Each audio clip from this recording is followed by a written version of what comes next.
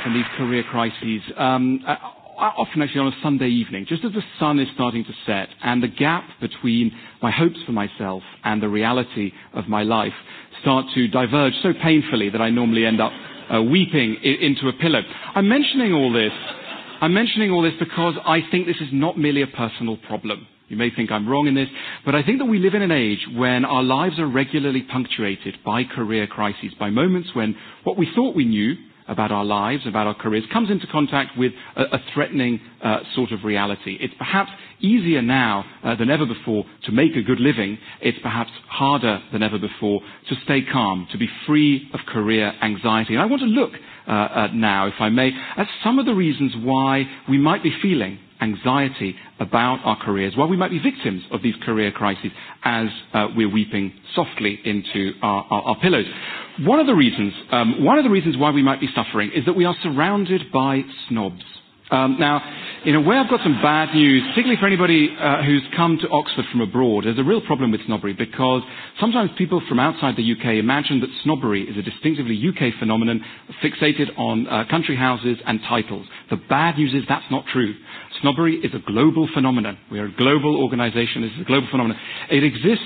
What is a snob? A snob is anybody who takes a small part of you and uses that to come to a complete vision of who you are. That is snobbery. And the dominant kind of snobbery that exists nowadays is job snobbery. You encounter it within minutes at a party when you get asked that famous, iconic question of the early 21st century, what do you do? And according to how you answer that question, people are either incredibly delighted to see you or look at their watch and make their excuses. Now, the opposite of a snob is your mother. Not necessarily your mother, or indeed mine, but as it were the ideal mother. Somebody who doesn't care about your achievements. But unfortunately, most people are not our mothers. Most people make a strict correlation between how much time and, if you like, love, not romantic love, though that may be something, but love in general, respect, they are willing to accord us. That will be strictly defined by our position in the social hierarchy. And that's a lot of the reason why we care so much about our careers and indeed start caring so much about material goods. You know, we're often told that we live in very materialistic times, that we're all greedy people. I don't think we are particularly materialistic. I think we live in a society which has simply pegged certain emotional rewards to the acquisition of material goods. It's not the material goods we want, it's the rewards we want. And that's a new way of looking at luxury goods. The next time you see somebody driving a Ferrari, don't think this is somebody who's greedy. Think this is somebody who's incredibly vulnerable and in need of love. In other words, feel sympathy rather than contempt. There are other reasons.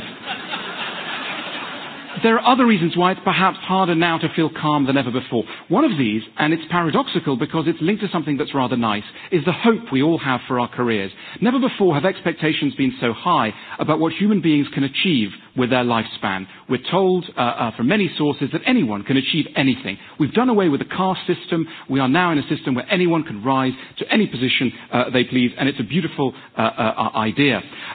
Along with that has come a spirit of equality. We're all basically equal. There are no strictly defined hierarchies. There's one really big problem with this, and that problem is envy. Envy, it's a real taboo to mention envy, but if there's one dominant emotion in modern society, that is envy, and it's linked to the spirit of equality. Let me explain. I think it would be very unusual for anyone here or anyone watching to be envious of the Queen of England.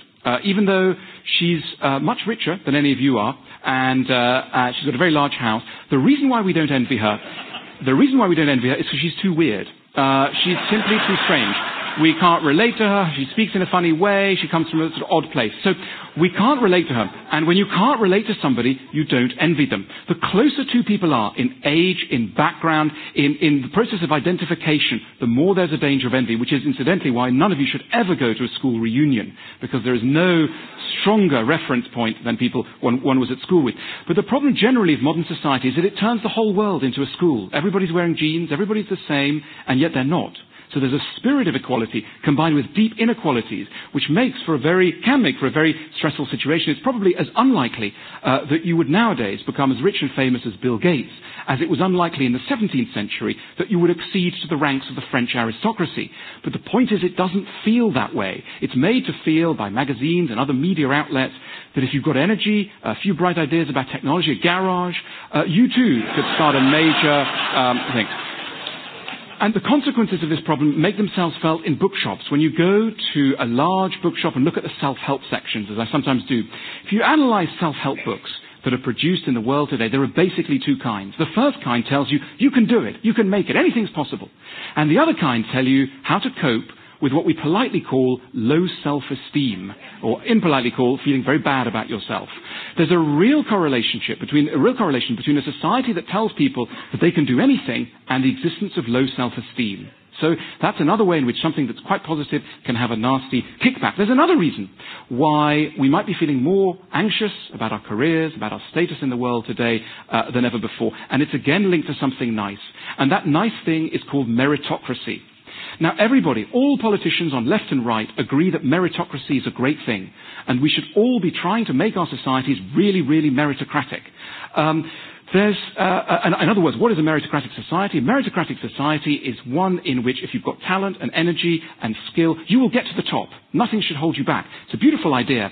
The problem is, if you really believe in a society where those who merit to get to the top, you'll also, by implication, and in a far more nasty way, believe in a society where those who deserve to get to the bottom also get to the bottom and stay there. In other words, your position in life comes to seem not accidental, but merited and deserved. And that makes failure seem much more crushing. You know, in the Middle Ages, in England, when you met a very poor person, that person would be described as an unfortunate. Literally someone who had not been blessed by fortune, an unfortunate. Nowadays, particularly in the United States, if you meet someone at the bottom of society, they may unkindly be described as a loser. There's a real difference between an unfortunate and a loser, and that shows 400 years of evolution in society and our belief in who is responsible for our lives. It's no longer the gods, it's us. We're in the driving seat. That's exhilarating if you're doing well, and very crushing if you're not. It leads, in the worst cases, in the analysis of sociologists like Emil Durkheim, it leads to increased rates of suicide. There are more suicides in developed, individualistic countries than in any other part of the world. And some of the reason for that is that people take what happens to them extremely personally. They own their success, but they also own their failure. Is there any relief from some of these pressures that I've just been outlining? I think there is. I just want to turn to a few of them. Let's take meritocracy. This idea that everybody deserves to get where they get to.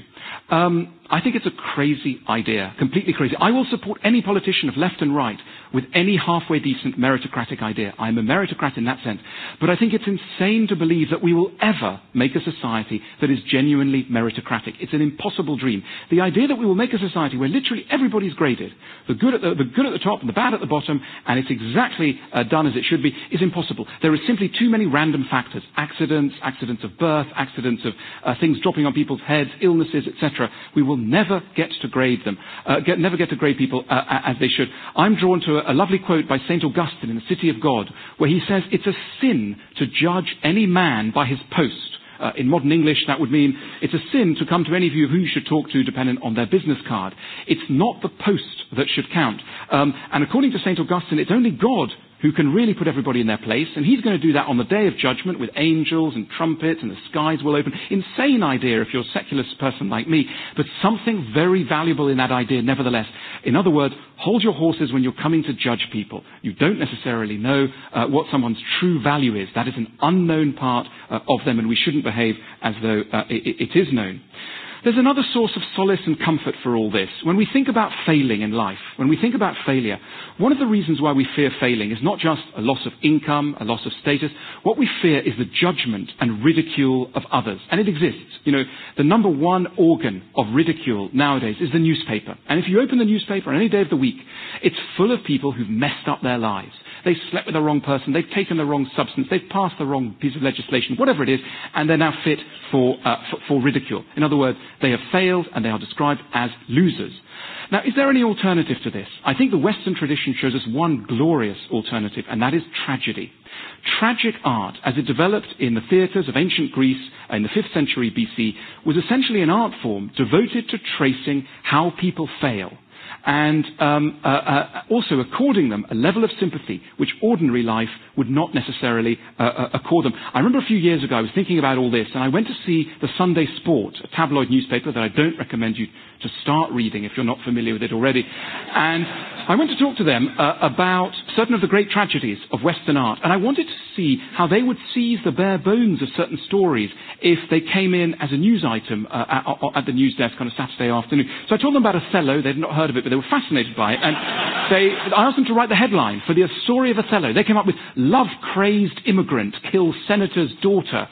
Splashed across the headline. I gave them the plot line of Madame Bovary, again in the book they were enchanted to discover, and they wrote "Shopaholic Adulteress Swallows Arsenic After Credit Fraud." And then my favourite, and they really do have a kind of genius all of their own, these guys, my favourite, Sophocles' Oedipus the King, "Sex with Mum was blinding."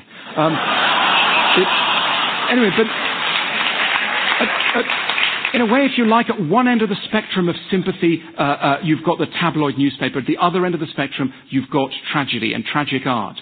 And I suppose I'm arguing that we should learn a little bit about what's happening in tragic art. It would be insane to call Hamlet a loser. He is not a loser, though he has lost. And I think that is the message of tragedy to us, and why it's so very, very important, I think.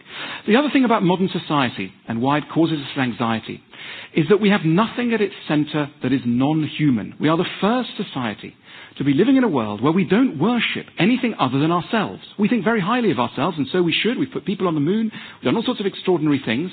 And so we tend to worship ourselves. Our heroes are human heroes. That's a very new situation.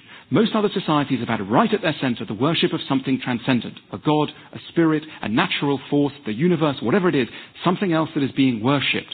We've slightly lost the habit of doing that, which is, I think, why we're particularly drawn to nature. Not for the sake of our health, though it's often presented that way, but because it's an escape from the human anthill.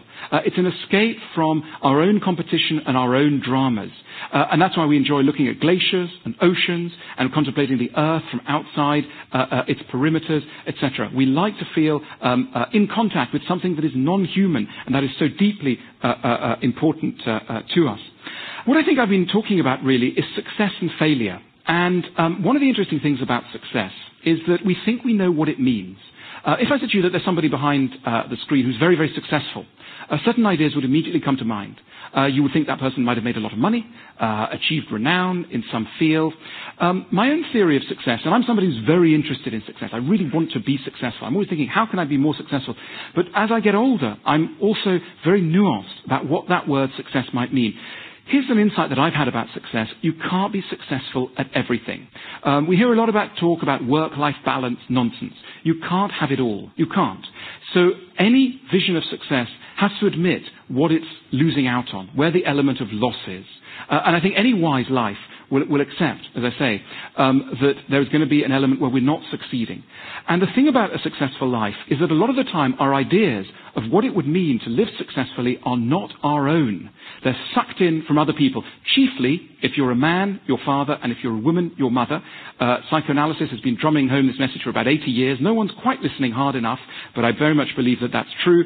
And we also suck in messages from everything from the television to advertising to marketing, etc. These are hugely powerful forces that define what we want and how we view ourselves. When we're told that banking is a very respectable profession, a lot of us want to go into banking. When banking is no longer so respectable, we lose interest in banking. We are highly open to suggestion. So what I want to argue for is not that we should give up on our ideas of success, but we should make sure that they are our own. We should focus in on our ideas and make sure that we own them, that we are truly the authors of our own ambitions. Because it's bad enough not getting what you want, but it's even worse to have an idea of what it is you want and find out at the end of the journey that it isn't, in fact, what you wanted all along. So I'm going to end it there, but what I really want to stress is, by all means, success, yes, but let's accept the strangeness of some of our ideas. Let's probe away at our notions of success. Let's make sure our ideas of success are truly our own. Thank you very much.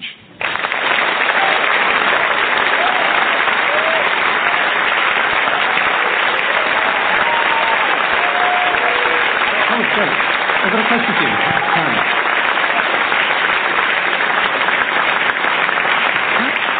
That was fascinating. But how do you reconcile this idea of someone being bad to think of someone as a loser with the idea that a lot of people like of, seizing control of your life, and that a society that encourages that perhaps has to have some winners and losers? Yes, I think it's merely the randomness of the winning and losing process that I want to stress, because the emphasis nowadays so much is on the justice of everything. And politicians always talk about justice. Now, I'm a firm believer in justice. I just think that it's impossible. So we should do everything we can. We should do everything we can to pursue it. But at the end of the day, we should always remember that whoever is facing us, whatever has happened in their lives, there will be a strong element of the haphazard. And it's that I'm trying to leave room for, because otherwise it can get quite claustrophobic. I mean, do you believe that you can combine your kind of kindler, gentler philosophy of work with a successful economy? Or do you think that you can't, but it doesn't matter that much, that we're putting too much emphasis on that? The nightmare thought is that frightening people is the best way to get work out of them. And that somehow the crueler the environment, the more people will rise to the challenge. You want to think, who would you like as your ideal dad? And your ideal dad is somebody who's tough but gentle. And that's a very hard line to make. We need fathers, as it were, the exemplary father figures in society, avoiding the two extremes, which is the authoritarian, disciplinarian on the one hand, and on the other, the lax, no rules option. Alain de Botton. Thank you very much.